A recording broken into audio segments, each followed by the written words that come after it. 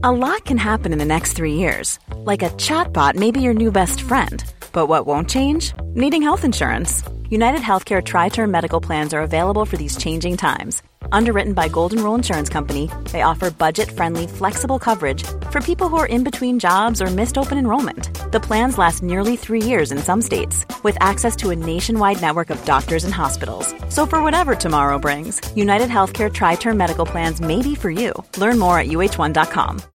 Millions of people have lost weight with personalized plans from Noom. Like Evan, who can't stand salads and still lost 50 pounds. Salads generally for most people are the easy button, right? For me, that wasn't an option. I never really was a salad guy. That's just not who I am. But Noom worked for me. Get your personalized plan today at Noom.com. Real Noom user compensated to provide their story. In 4 weeks, the typical Noom user can expect to lose 1 to 2 pounds per week. Individual results may vary.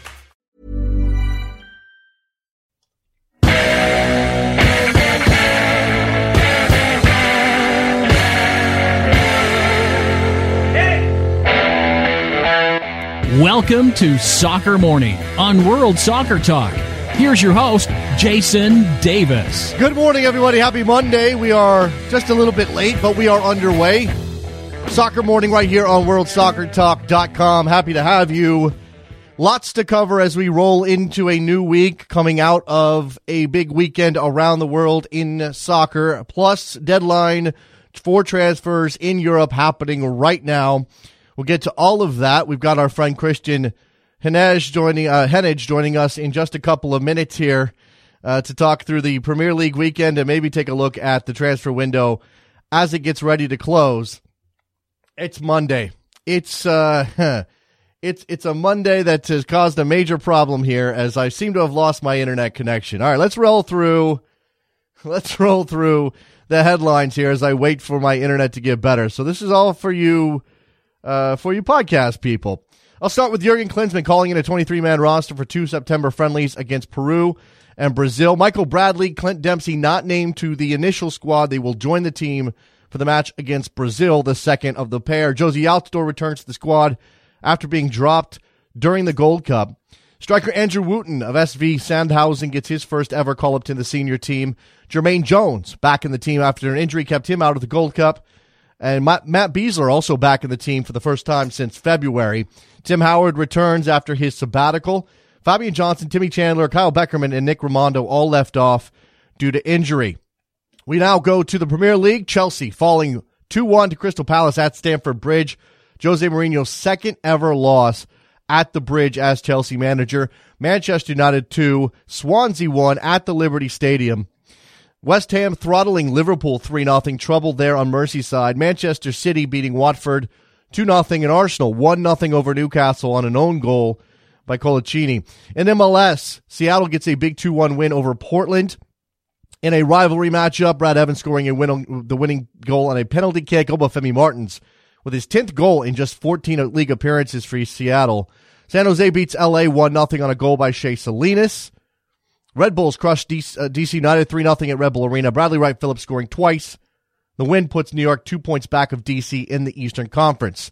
TFC beat Montreal 2-1 at BMO Field. Bradley and Altidore with goals. Sebastian Giovinco off with an injury. He'll still join the Italian national team this week after being called up.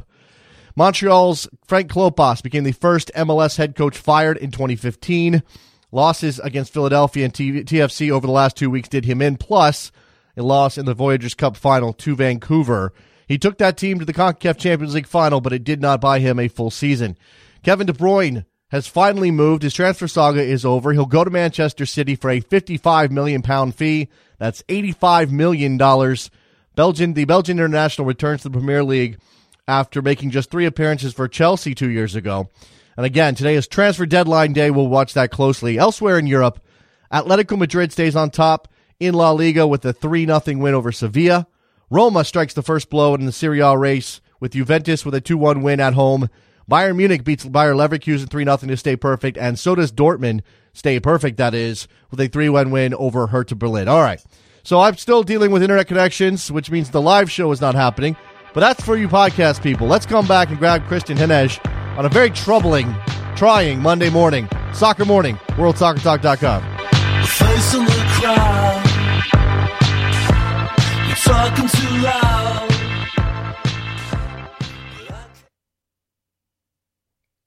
This Friday, the U.S. men's national team returns to action when it takes on Peru at RFK Stadium in an exhibition game.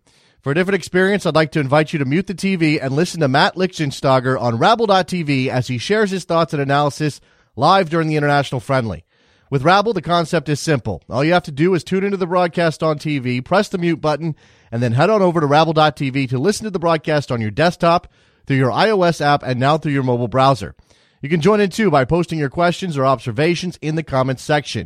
And if you have an iPhone, install the Rabble TV app and add a comment to the broadcast message board, then listen live via the app.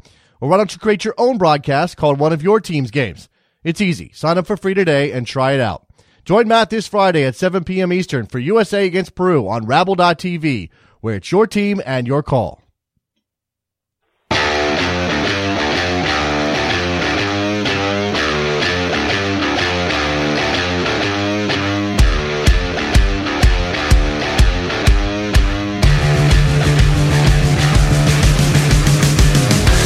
Welcome back to Soccer Morning on World Soccer Talk with Jason Davis. All right, so the internet doesn't like me this morning. I don't know what I did.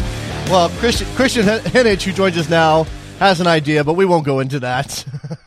Christian is here we'll talk a little Premier League, maybe dive into some MLS as well. Christian, how are you? I'm not too bad, thanks. How are you? I'm doing okay. I'll get better, hopefully. Well, this will be a good discussion, and everything will be right with the world.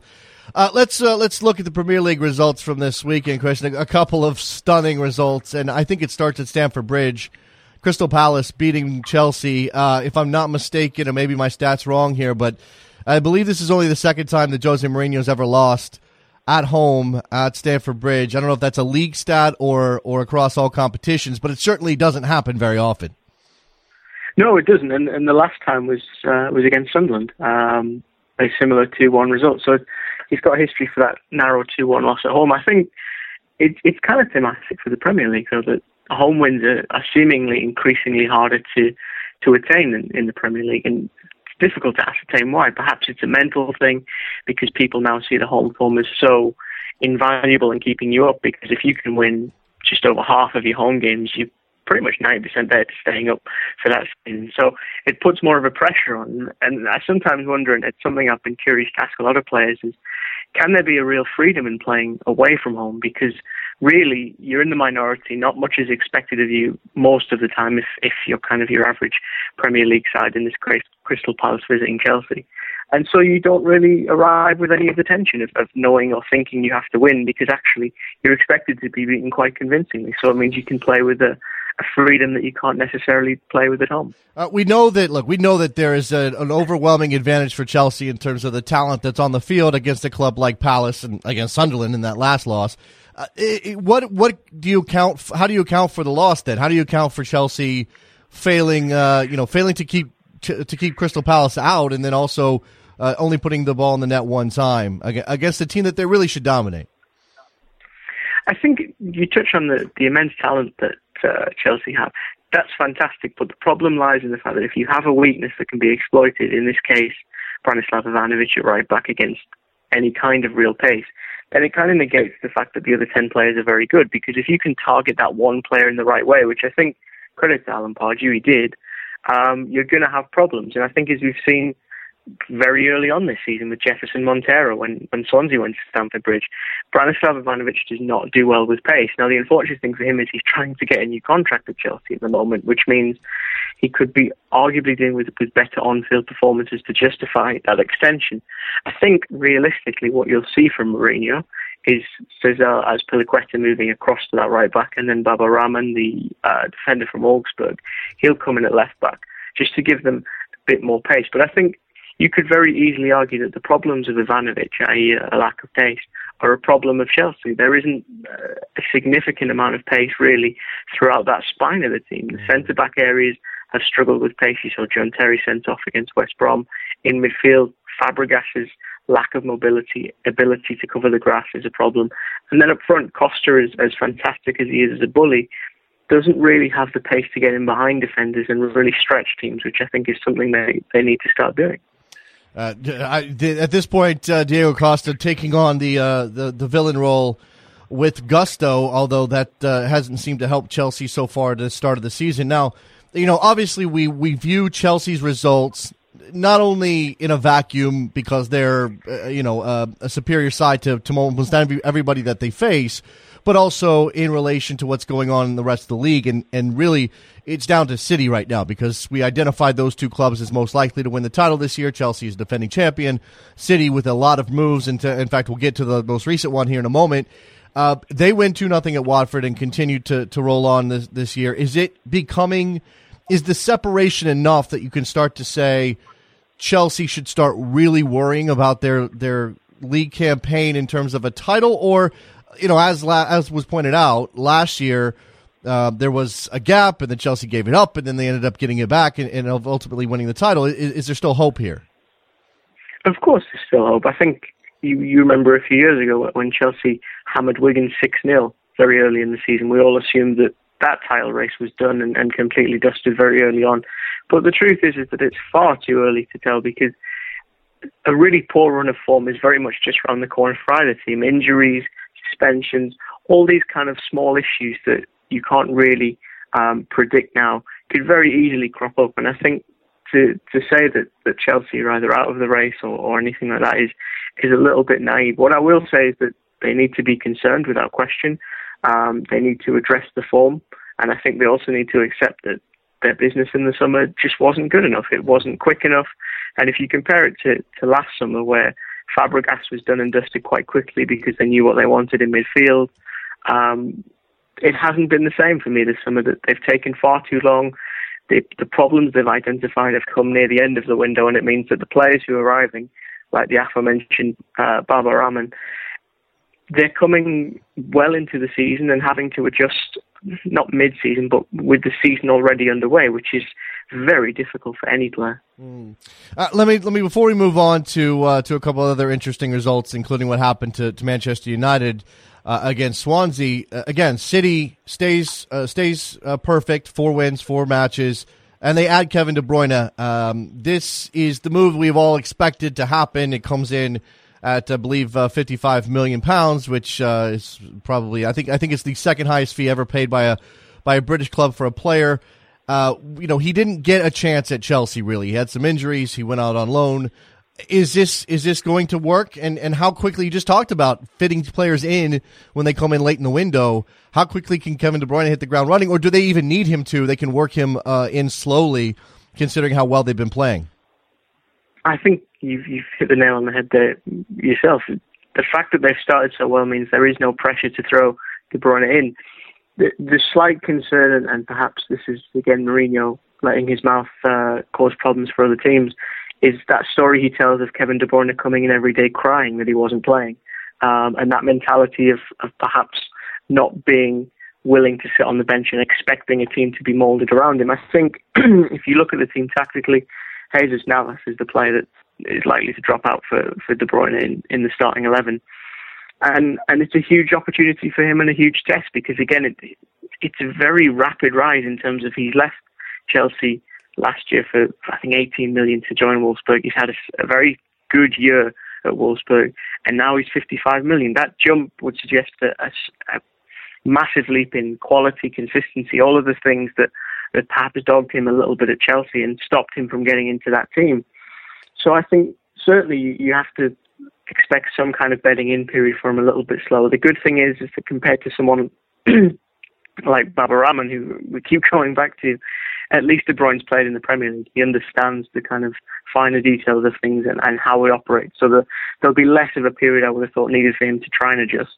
But I think overall you have to commend Man City in the same way that we lamented Chelsea there and say that they got their business done relatively quickly. They identified the problems that they needed and they pursued the target that they felt addressed the problems. And I think De Bruyne addresses the problems that they've got at right wing, which is a lack of service and a lack of quality with Navas. Another team obviously heavily involved in the transfer market is Manchester United. Now they continue to be linked to a couple of different names. They've made some moves.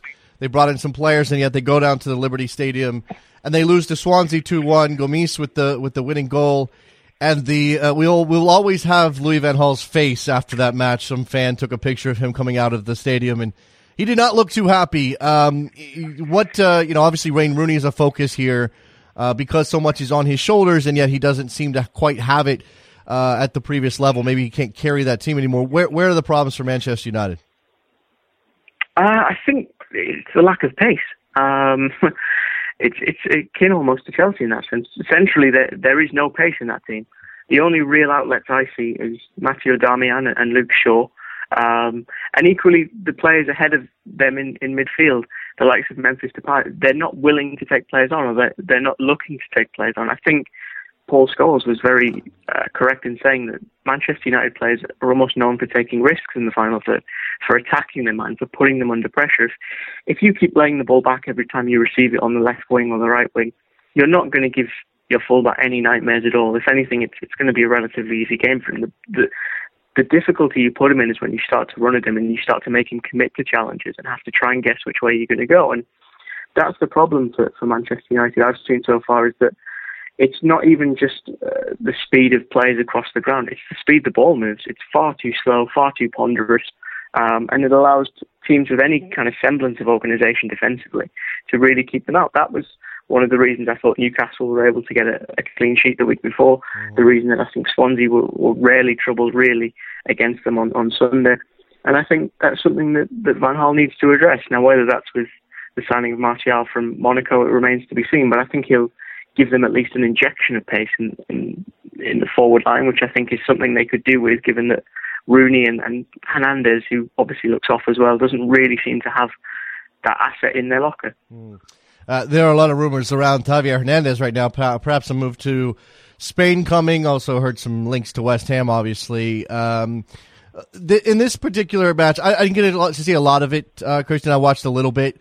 Obviously Bastian Schweinsteiger was on the field. He was a high-profile move for Manchester United. How did he fit in particularly? I mean, I don't want to judge on the few minutes I saw, but he certainly looked like it was a little too much for him physically. Am I wrong about that? No, I think, look, there's certainly been slight issues with that in terms of the physical nature of the Premier League and Schweinsteiger dealing with that. Now, the fact that Pep Guardiola said when he left that he hasn't been fit for 3 years, that would have been a huge red flag to me if I was a Manchester United fan, because while by no means has he been a player that has defined his career by his physical presence, when you're moving to a league that is notoriously physical, and I always use the example of Jermaine Jones, who said that he thought he was fit in the Bundesliga, and then he arrived in the Premier League and realised he was nowhere near fit enough. That, to me, tells you a story about the differences in speed and of play and physicality in the Premier League. It's not to say it's better, just that it's different. And I think the fact that you're asking for Schweinsteiger to move at a fairly late point in his career to adjust the speed of play with which he's used to, having also had fitness issues, that's a lot to overcome, irrespective of the fact that the fee was so relatively low for a player with his resume in football. I think that's something that needed to be considered, and it simply wasn't. And I look at that squad as well, and you've got Michael Carrick there as well, and I just see very similar types of player, and I'm not sure what the benefit of bringing someone in of that age was. Maybe if it was Toni Kroos a few years ago, I could understand, because he's young enough to grow into that position and learn the league and what have you. But for me, Schweinsteiger just felt like buying a name because it was available. And I think in the long term, I think they're going to struggle to see that pan out as a good signing for them, if I'm honest. Let's elsewhere results. Liverpool 3-0 against West Ham, losers at home at Anfield. The pressure obviously mounting on Brendan Rodgers. Lots of questions about his squad selection. Lovren taking a lot of heat, obviously making mistakes that have hurt Liverpool. Where do things sit on Merseyside at the moment for you? I think they sit in between a period of growth. The problems of last season, I think they looked as if they were largely overcome in the first two games, because the defence, while shaky at times, was able to keep that clean sheet. But ultimately, we saw what seemed like the embodiment of last season in 90 minutes for Liverpool defensively. They were incredibly poor. Dejan Lovren, in particular, had an absolute nightmare between the second goal and trying step overs as he was leading the ball out of defence. It was just atrocious. I think the only kind of comfort you can give Liverpool fans is that, look, West Ham went to Arsenal and did something similar, in the sense that they took it to Arsenal and they beat them. And I think we're seeing a West Ham side that are very difficult to gauge at the minute, because we often saw them as quite a deep side that would sit in their own half and try and frustrate you. Whereas now, because of the signings they've made, the likes of Dimitri Payet, they're able to come out, they're able to play football, and they want to play with the ball and hold the ball and actually spring quickly on teams. And that's something that I think a lot of opponents are going to be shocked by in the early kind of weeks and months of this season, and Liverpool are no different. I think the fact that Coutinho was sent off didn't help. That's going to compound things further. And I think essentially what Liverpool have now is a test. They've got a test to show how resilient they are mentally. And how they're going to deal with the obstacles that present themselves this season. Mm-hmm. Manchester United at Old Trafford coming up on the 12th. So obviously after the international break, Liverpool they don't have it too easy. Although, again, Manchester United losing, so this will be an opportunity for both clubs to try to reclaim some of the momentum early on in the season. Speaking of momentum, it doesn't seem like Arsenal has a lot, but they do get a win. They get the benefit of a Colaccini own goal at Newcastle. The same old story for Arsenal, Christian. It's a lot of, they just don't play to their level. They don't seem to be in rhythm, and maybe they'll find that. But this is, I don't know if it should be troubling. 3 points is 3 points, especially now. But with the transfer window closing and Arsenal still a questionable side in terms of their strength to win a title, what does this mean? I think if they could sign Owen Goal to a 6-year contract, I'd advise them to do that, because he's been quite helpful the early weeks of the season. I think the issues with them are arguably the issues we've been discussing for the last few years. There's not a striker at that football club presently that you would say can lead them to the title. I think you look at Olivier Giroud's performance, the fact that last kind of minute chance he had against Tim Krul where he tries to chip him and he completely fluffs it. I just think a better striker scores that opportunity. He doesn't kind of mess around, for want of a more poetic phrase. And that's the issue for them, is that they're just not scoring goals. And the concern is that a lot of teams have outspent them. They had an advantage over Newcastle for something like 60-odd minutes, and they could only produce one goal via a deflection. That's just not good enough for a team that is supposedly aspiring for the Premier League title. You can say they got the job done, but I think that applies more when you're down to 10 men rather than your opposition have the 10 men. And that's the concern if I'm an Arsenal fan, is that this summer Petr Cech's been the only notable signing. Yes, that addresses a problem of needing a stable goalkeeper who has that winning mentality, has that experience of having performed at the highest level and can organise the defence somewhat. But then you need to address the problems at the other end of the field, because for me, the fact that really you're looking at, if it's not Giroud, maybe Welbeck to come in and do something. I don't fancy Welbeck enough either to think that he's going to get them 15, maybe 20 goals this season. And then you've got the added problems of Ramsey and where he fits in. Does he play on the right? Because he doesn't seem to really suit that wide position, and it's not really where he's shone most for them. But you've got the seemingly stable partnership of Cazorla and Coquelin in the middle. It's a lot of pieces that don't really seem to fit into the jigsaw right now, and it's proving a little bit of an awkward squeeze for Arsene Wenger now. I don't envy his position at the minute, Arsenal. All right, so we're taking a look at the rest of these scores. Tottenham-Everton playing to a goalless draw.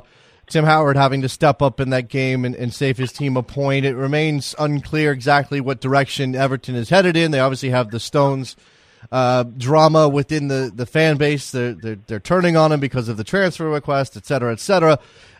Do you believe Everton will find some joy? I mean, again, drawing with Tottenham, not a poor result, especially at White Hart Lane.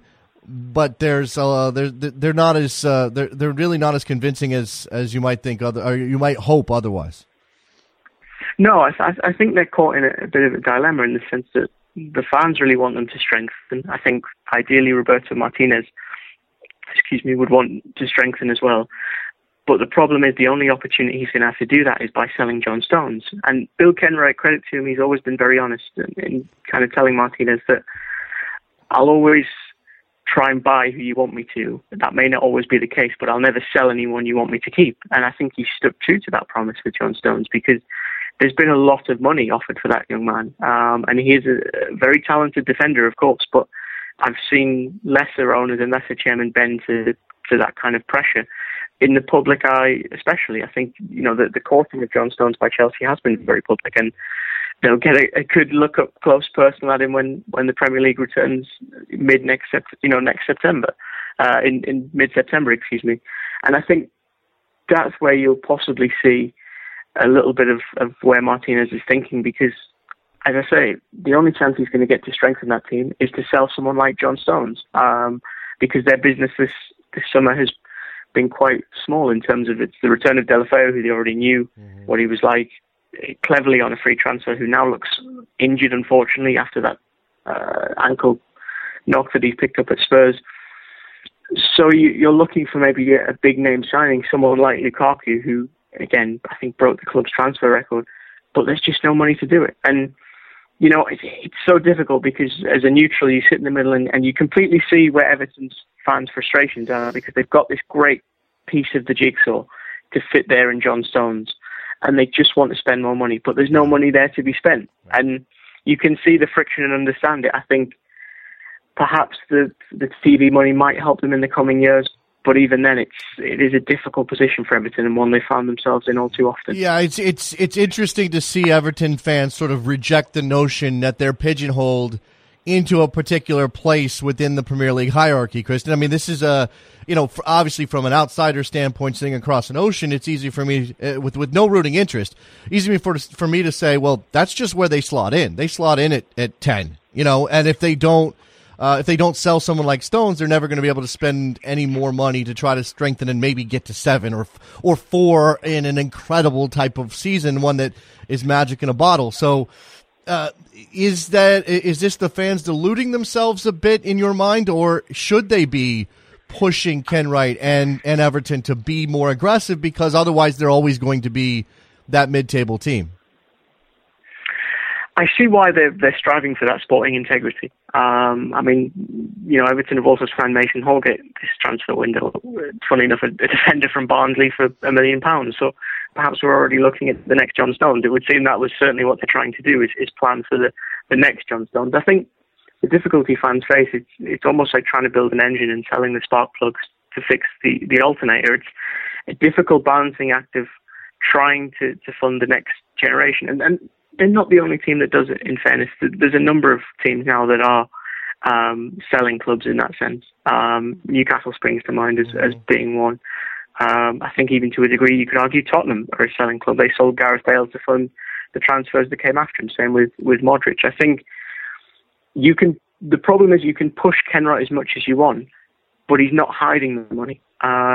It's not like, for example, Newcastle, where the owner is choosing not to spend when he could spend. Ken Wright just doesn't have the money. And I think if it was there, he would, because by all accounts, he adores that football club. There's the story of him weeping when they had to sell Wayne Rooney to Manchester United, or when he agreed to sell Wayne Rooney to Manchester United, because he does care. And I think sometimes we forget about that. We almost reduce football clubs to balance sheets and see ambition solely as, what did you spend this summer? Who did you bring in?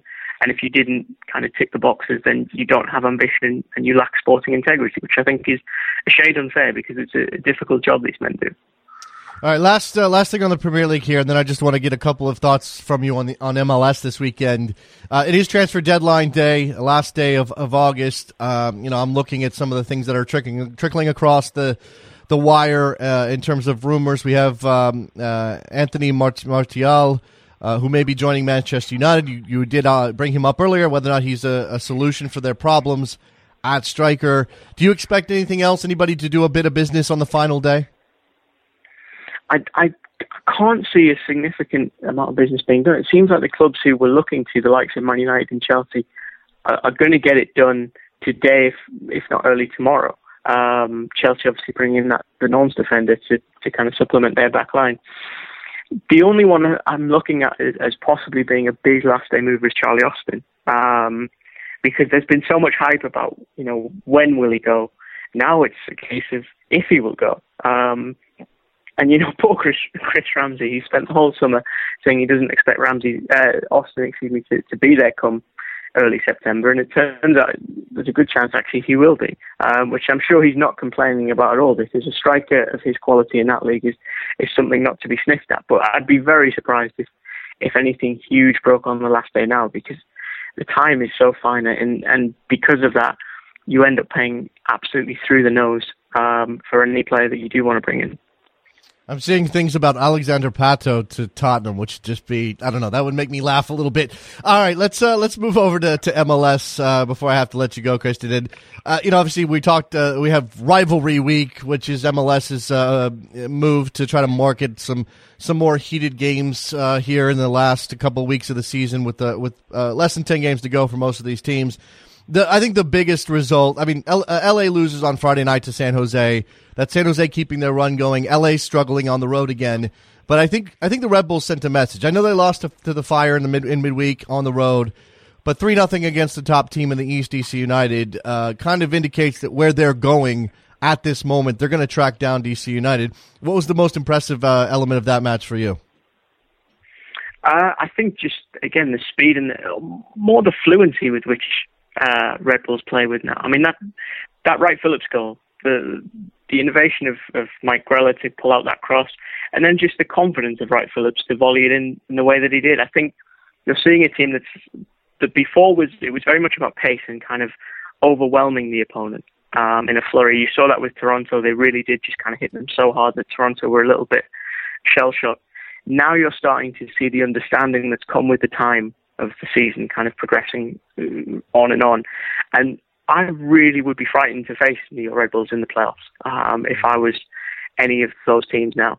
Because to me, they look just such an organised unit. And it's great that this week is the town hall meeting, given that the history of the town hall meeting with Red Bulls back in January and what that record symbolised. I'm curious to see what the ambiance and the mood is like this time around. I imagine a lot more positive because this team looks brilliant. And you've still got players like Veron to come in who, I thought linked well with the team last night. Beautiful little touch on the byline towards the end to skip past, I think it was Sean Franklin. And it just seems like a well-organised franchise for the first time in however long. We're not uttering that so Metro most weekends now. We're actually starting to see a team that really could actually lift an MLS Cup. Okay, we can't hit the whole league here, but let me let's touch on LA briefly. Again, they've looked so good, but it's mostly been at home. They did pull out a couple of road wins over the last month or so, Kristen, but they go on the road against their biggest rival, and they can't put the ball in the net. Now that was some of that was down to Bingham, who made some nice saves, but. If LA is going to win a title, I kind of want to see them be able to go and win a game like that, especially against a team. And again, San Jose's been playing well, but especially against a team who they should be able to take down fairly simply. Of course. I think, look, those games on the surface, I think the problem is that we see them as potentially winnable games because San Jose, prior to this little spurt of form that they had, and again, immense credit to Dominic Kinnear. I don't know how he consistently does this kind of late surge towards the playoffs. But you have to remember, it's rivalry. This is a rivalry game. And in that sense, to borrow a sheet from the English book of football cliche, the form is kind of inconsequential because it's about that moment and who wants it. And I think that's been the problem, is that as beautiful as Galaxy are to watch at times, I just question if there's grit in that team. If there's kind of just that little bit of fight and that little bit of oomph, kind of, there's almost not a word for it, I don't think, in English. Yeah. And I think it's missing sometimes with them. And you're completely right in saying if they're going to make any kind of consistent run in this playoff picture, they're going to need to address that because they can't just expect to win 4 or 5 goals at home every single round to get them to the final. And equally, the final is a one-off game, and you could come unstuck there if the team just has some of that kind of San Jose aura about them. And that's something that I think Arena will need to address. But if anyone is able to kind of fix a problem mid-season, I think it's Bruce Arena, because he is just so kind of, able to evolve. He's a brilliant coach, and there's a reason he's collected as many MLS Cups as he has. Well, look, they've won their cups at home in recent years. I mean, they've been the host each time out, and we know that the hosting rights go to the club with the highest number of points come the final. And right now they're in the lead for the Supporter Shield and would have that right. But New York's coming on; they have 3 games in hand on LA, and if they come out of the East, if LA has to go on the road for the final, I'm not even saying that they're going to get there, but if they have to go on the road for the final, it changes the equation dramatically. All right. We've had a good chat with Christian Heneage. He's on Twitter. Find him, Kheneage. Covers, obviously, Premier League and MLS and does a magnificent job. Christian, I appreciate you've saved the show because it was a disaster to start, but we've had a good discussion, and we'll talk to you soon. It's never a disaster, mate. You can check out my MLS roundup as well. That goes up today for Yahoo. A few discussion points on there, and hopefully I'll speak to you soon. There you go. Go check that out at Yahoo Sports. Thanks a lot for the chat. Let's take a break. When we come back, we'll open up the phone lines on a Monday. Talk to you. Apparently there's a name for that September 10th game or October 10th game. It's called the CONCACAF Cup. Okay, sure. Be right back.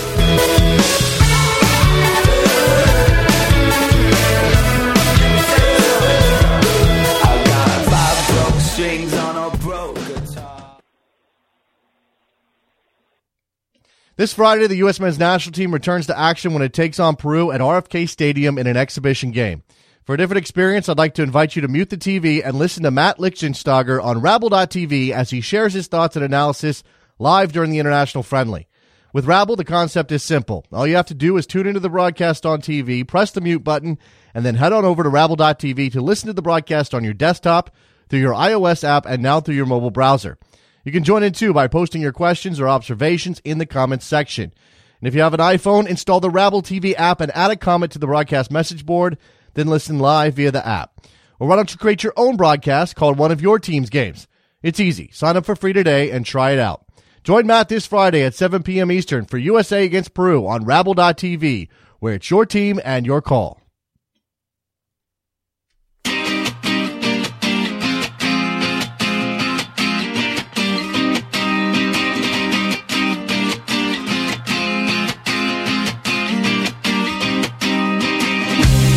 Welcome back to Soccer Morning on World Soccer Talk with Jason Davis. Here we are back on a Monday edition of Soccer Morning on WorldSoccerTalk.com. Thank you for joining us. Thanks to Christian Heneage for his chat with us on the Premier League and MLS. We've got a lot of MLS to talk about. Whatever is on your mind on a Monday, drop it in here. 646-832-3909 is the phone number. Again, I teased it going into the break there. We have a name for the October 10th showdown between the United States and Mexico at the Rose Bowl, Pasadena, California, for the right to go to the Confederations Cup in 2017, and it is the CONCACAF Cup. Now, that's like a side note to an announcement that they're going with, CONCACAF's going with Soccer United Marketing to promote that game, to market that game, as opposed to Traffic Sports. Obviously, Traffic Sports suffering from a lot of controversy these days in light of the indictments from the U.S. Department of Justice. So this is a move back into the CONCACAF good graces for Soccer United Marketing, who, remember, was dropped as the Gold Cup marketer for Traffic not that long ago. So they benefit from this. Yeah. Start your conspiracy theories now. Get them rolling. But this is the CONCACAF Cup? Do we need to name it? Why do we need to name it? And like Trevor said, why not go with CONCACAF? I think CONCACAF works. It's got a ring to it. They already go with, what would they go, Conca Champions down there in Latin America? Could have gone with something a little bit more clever. And come on. The CONCACAF Cup. Please. Let's go to Rhode Island. Not sure who this is. Who's this? Oh, Edmund from Rhode Island. What's going on, man? I want to talk about the Crew, and I want your thoughts on their chances in the playoffs. I think they're pretty good. You know, I did my power rankings for ESPNFC.com this morning, and they'll be up later, so you can yell at me on Twitter about those in a couple of hours. But, you know, Columbus, look, NYCFC isn't the biggest, pelt. It's not like they've taken down the Galaxy, but they're four unbeaten at this point. They beat Kansas City last week. Now everybody's beating Kansas City, but still. And you beat, all you can do is beat the teams in front of you. I think they're finding something. I think Justin Merrim he probably deserves to start, but Cedric starting with Justin Merrim coming off the bench was obviously a huge boost for them Saturday. And if you can have some sort of firepower like that on the bench, then that makes you a dangerous team. I think they look pretty good to make a run here. Looking at the Eastern Conference, I don't know if I would have them a favorite to make the Eastern Conference final right now, but they're in a mix that includes, the Red Bulls I think are a favorite to do that. But beyond that, it's New England, Columbus. I don't know about Toronto. The defense is bad, but they score so many goals. We'll see what Jovinko's injury status is. And DC United, I don't think he's convincing anybody. So I think they're pretty good. Are you still picking Sporting KC to win the MLS Cup? Did I pick them? Yeah, you did pick them earlier in the season. Well, I feel bad if I go back on it, but they're not looking good right now, are they? No, not at all. And they're gonna, the way things are going, they're 4 points off, or 5 points off of Vancouver with a couple games in hand for that second spot. And I think a team like Sporting, you really don't want to go into that one-off playoff game to start. I mean, if you end up with a home match, okay, fine. And right now they would have a home match against Portland if everything stayed the same. That's a benefit, but we've seen them getting beat at home. So, they need to buck up here. I mean, Peter Vermes is criticizing the referees after they lose to Colorado. That sounds to me like cracks. Like, yeah, okay, maybe the refs are bad, but if you're a good team, you still win that game. You still find a way to beat a bad team or beat a last place team at the time in Colorado. So I'm worried about Sporting, but I'll stick with them for the time being. Just want to say one last thing. I think Pirlo and Lampard probably make more than our whole team. Just those two players. More than Columbus? Probably, yeah. Yeah. I wouldn't be surprised. Yeah. Oh, absolutely. I think that's probably true. They're both on something like $7 or $8 million, right? I mean, they're in that area. That's $15 million. That's Kai Kamara only makes $300,000. Oh, I know. And Kai Kamara, again, you're paying for the name, not necessarily what they can do in the league. And Kai Kamara has been brilliant. The best. I mean, even at this point, with some of the other players that come in, even with Sebastian Lletget and everything he's done for LA, and maybe you put him in a different category, the best signing coming into the season is Kai Kamara. The best move made by anybody is Columbus signing Kai Kamara because of what he has meant for them, scoring goals. When last year, all we talked about was how they didn't have an out-and-out striker who could put the ball in the net. And here they are. All right, thank you, Jason. I appreciate it, man. That's a good call. All right, it's a good way to start off a Monday edition of the program. On the call-in portion of the program, 646-832-3909. We are here for as long as you want us to be here. We also have the U.S. men's national team roster to talk about. I hit it off the top of the show, which you didn't hear live because we had tech issues. You'll get it on the podcast version. But you got Tim Howard back, Jeff Cameron back, Matt Besler back, Jermaine Jones back. At the same time, no Fabian Johnson, injured. No Timmy Chandler, knee surgery, which I don't think anybody's going to be crying any tears over. No DeMarcus Beasley, also injury. And no Beckerman or Ramondo from RSL. Injuries there as well, or Knox at least. Your roster for the U.S. men's national team in these games coming up against Peru and Brazil. The first of them happening this Friday against Peru. Guzan, Howard, and Yarborough. Yarborough is going to leave the team after the Peru match and be replaced by Sean Johnson. Ventura Alvarado, Matt Besler, John Brooks, Jeff Cameron, Greg Garza, who I don't believe has been playing much for Atlas, Omar Gonzalez, Michael Orozco, and Tim Ream. Tim Ream seems to have fully made his way back into the team. Now he's back. Now he has made that transfer to Fulham. We'll see how his season goes there at the Cottage. Alejandro Bedoya, Joe Corona, Mix Discarud, Jermaine Jones, Alfredo Morales, Danny Williams, and DeAndre Yedlin are your midfielders. Interesting to see Yedlin listed as a midfielder. I mean, no surprise maybe, but this seems to be just confirming that his transition to the midfield has been complete, at least in terms of the national team. Got no problem with Bedoya. No problem really with Corona, although he hasn't shown that well with the national team recently. Mixed Discarud continues to be an enigma for a lot of people. Jermaine Jones coming back in and listed as a midfielder. I suppose he could play somewhere else, but we've seen Klinsmann try him at center back. Didn't necessarily work out the best. And he's aging, and he's not going to be part of this team in Russia, I don't imagine. So is he a player you really should be leaning on here? And you've got Morales and Williams in this team. Where is the real creative force in the midfield? No Michael Bradley, by the way. He'll stay with Toronto for their next match and join the team ahead of the Brazil game. Forwards, that's the same for Clint Dempsey, by the way, since when I go through the forwards, he's not there. Josie Altidore, a return after being dropped during the Gold Cup. Aaron Johansson, Bobby Wood, who's settled in at Union Berlin. Andrew Wooten, his first senior call-up. He started the season very hot for Sandhausen in the 2 Bundesliga. And Giassi Zardes from the LA Galaxy.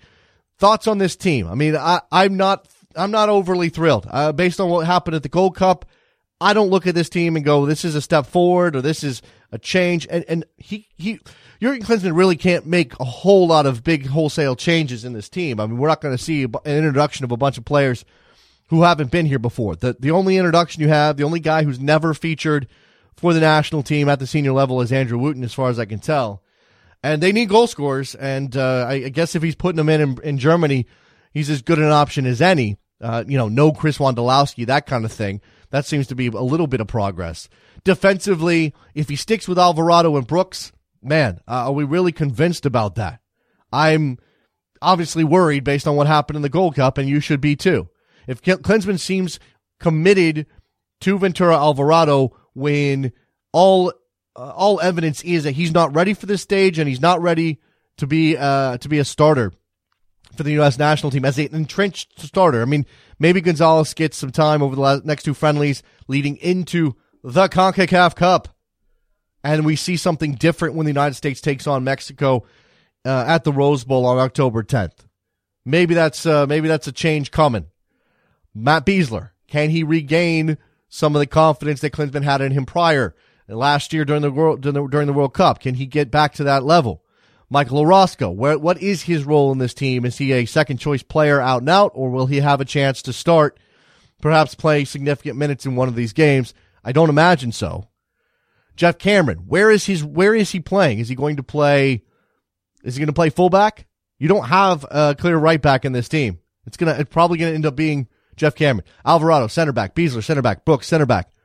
Greg Garza, left back. Omar Gonzalez, center back. Michael Orozco, center back. Tim Ream can play on the right. Your choices for right back in this team are Tim Ream and Jeff Cameron, neither one of whom is a natural fullback, neither one of whom is going to be much of a threat going forward. Offensively sound, maybe. We know what Tim Ream can do with the ball at his feet. He has good ball skills. He seems to be more comfortable with the ball at his feet than most of the American defenders, and the same is true of Jeff Cameron. These are guys who fit that mold, but again, going forward, do they give you much? There's not a lot of speed there. Is DeAndre Yedlin going to see some time at fullback? Richard in Philadelphia. What's up, my friend? Hey, Jason, what's going on?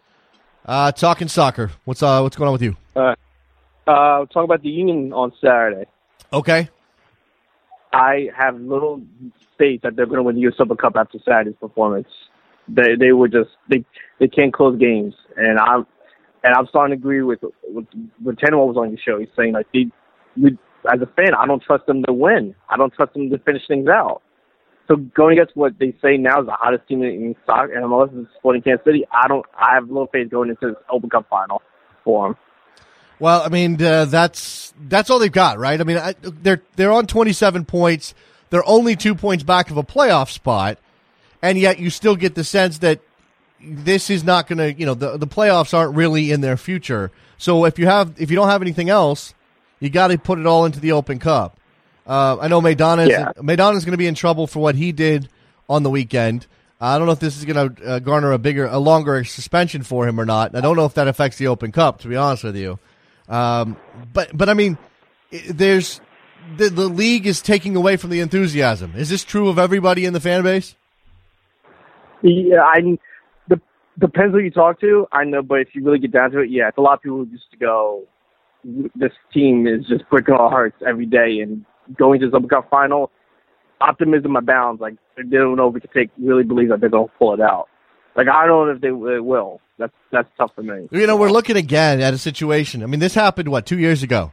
DC United was going through one of the worst seasons in MLS history. I mean, the Union aren't even there. They're just having a bad year. But DC United was going through one of the worst seasons in MLS history. They managed to make it all the way to the U.S. Open Cup final. They actually had to go on the road to RSL for the Open Cup final. Remember, they won that game. I'm trying to think of who scored the goal. Was it Lewis Neal who scored that goal to win the game? I think so, yeah. Yeah, to win the Open Cup for DC United. And we spent the next 6 months going, oh, my God, they're going to be in the Champions League. It's going to be a disaster. It's going to be so terrible. And then all they did was manage to put together a first-place finish in the Eastern Conference and get into the knockout rounds of the Champions League. Now, they didn't, obviously didn't put together a deep run, but they didn't embarrass themselves either. Maybe that's in Philadelphia's future, Richard. Maybe that's what you should be hoping for. Find a way to win the Open Cup. Scrap it out as much as you can. Get a goal. Find a way, and then Champions League maybe, and you get more money. I mean, you get more allocation money from MLS when you go into the Champions League. Maybe that can be the jumping off point for an actual improvement for Philadelphia going into 2016. Yeah, and I said that to somebody because somebody brought it up. Like DC won the Open Cup and then just reshaped the roster. I don't see the Union doing that, knowing exactly what's going on offense. Well, okay, maybe if they win. Yeah, well, if Nicky Sack feels emboldened with an Open Cup title, maybe he does do that. But we're talking about questionable decision making. But again, DC United proves it can be done. You may have questions about the competence of the people running the club, but DC United proves it can be done, and they prove that it can be done on a budget too. Richard, I mean, yeah, that's the lifeline for Philadelphia. While this league seems to be separating along money lines, and we're watching the LA Galaxy pull away a bit. And maybe Seattle, who's obviously not playing well right now and is going through a really rough patch, maybe Seattle becomes a super club on some level. We still have teams that can compete if they're smart about the way that they spend their money. I'm just looking at the schedule coming up for Philadelphia. They go to San Jose, then they've got Columbus, then home to Houston, then away to New England, and then that Open Cup final closing out September. All draws. All of them draws. Well, I mean, if you get a draw on the road at San Jose, that's a good result these days. Beating Columbus won't be easy. Beating Houston, that might not be easy. Although that's a game that they should be targeting. Going away to New England, that's going to be tough. And as we said, the Sporting Kansas City U.S. Open Cup final. Lots to do between now and that Open Cup final, though. Yeah, it's true. All right, man. I don't know. Hey, did you see that? Go ahead. I was going to say one more thing. Did you see that kid get tased at the NYCFC game? Oh, no. You know what? I meant to put that on my list of talking points this morning, and I failed. I need to go back and look at it. I think I might have favorited a tweet or something, but I did. Do we know what happened? I just read that, as usual, NYCFC security, that's where fans, and then that guy got tased. But that's general around the league. Even in Philadelphia, there's still security guards don't know how to handle soccer fans. That's a league-wide issue that no one seems to want to fix or know how to fix. Yeah. It's the NYCFC just on a bigger scale. Look, if we watch the video, and I'm going to go ahead and do that now just to catch myself up. But if you watch the video, it's what? It's like boom, a very quick video, right? A kid gets tasered. Now, yeah, I don't like that element of force being used by security, especially, or with these cops. Were these security or cops? It looked like they're not security cops. Okay. I mean, without context, without knowing what he did, I don't know if I should be sitting here in judge. You know what I'm saying? I don't know if I should be making a big comment about it. As you said, though, there does seem to be a problem with the way that that police and security are handling soccer fans, and there needs to be an education. But this is like it's 2 seconds. It's 2 seconds and it loops. So I have no idea what led up to this. I don't know if he punched a cop. I don't know if he, I don't know what he was doing. So it's hard for me to judge. All right. That's true. All right. Appreciate the call, Richard. Thanks a lot. All right. Thanks a lot. All right. There goes Richard. All right. Last call for phone call, 646-832-3909 is the phone number if you want to jump in. If you have thoughts on what happened with that NYCFC fan. It's impossible to know. I need to get, and even if we got somebody who was there, a firsthand account only goes so far. I'm not absolving the police of responsibility if they tased the kid and shouldn't have. And there certainly is a general problem, and we can make that commentary with the way that fans are treated by security. But there are also lines that fans have to be careful not to cross. And if this is a situation where this particular fan crossed some line, I don't know. I don't like the taser. I think that's wrong. There are other ways to handle that. I think tasering should be a last resort for police. I think too often it gets pulled out when it's not necessary or when the situation doesn't necessarily call for it because it's simple, because it commands compliance. It creates compliance, but it's an ugly situation. Very, very ugly situation. And this has been obviously a couple of weeks now where we've had issues with NYCFC fans, both the fight with the Red Bull fans. Now this can't become a trend. It can't. Soccer fans have to be better, and teams and groups, fan groups need to reach out and work with law enforcement and security to create some sort of understanding as to how these things can be better handled. Say it that way. All right. Let's wrap up this edition of Soccer Morning on a Monday. It's been rough. It really has been, but we've got through it, and we had a good chat with Christian Hennig earlier in the show. If you missed any of it, make sure you go back and listen to the podcast. There's actually the news. It made the podcast. It didn't make the live show for various reasons, but it's there for your listening pleasure. Make sure you go to backheel.com/store to buy yourself a Soccer Morning mug. It's over there. I can't reach it, so it's, yeah. And T-shirts and everything else, and Soccer Morning on YouTube as well. All right, that's it. We'll talk to you guys tomorrow. U.S. men's national team gearing up for a couple of friendlies. That'll be talking point all week long. We'll have guests leading up. We've got European qualifiers as well. Lots to talk about. Soccer Morning, worldsoccertalk.com. I'll see you later. Bye.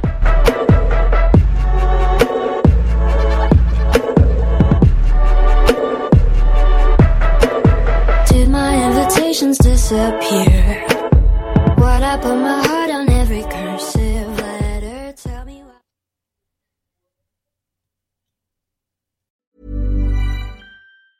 Planning for your next trip?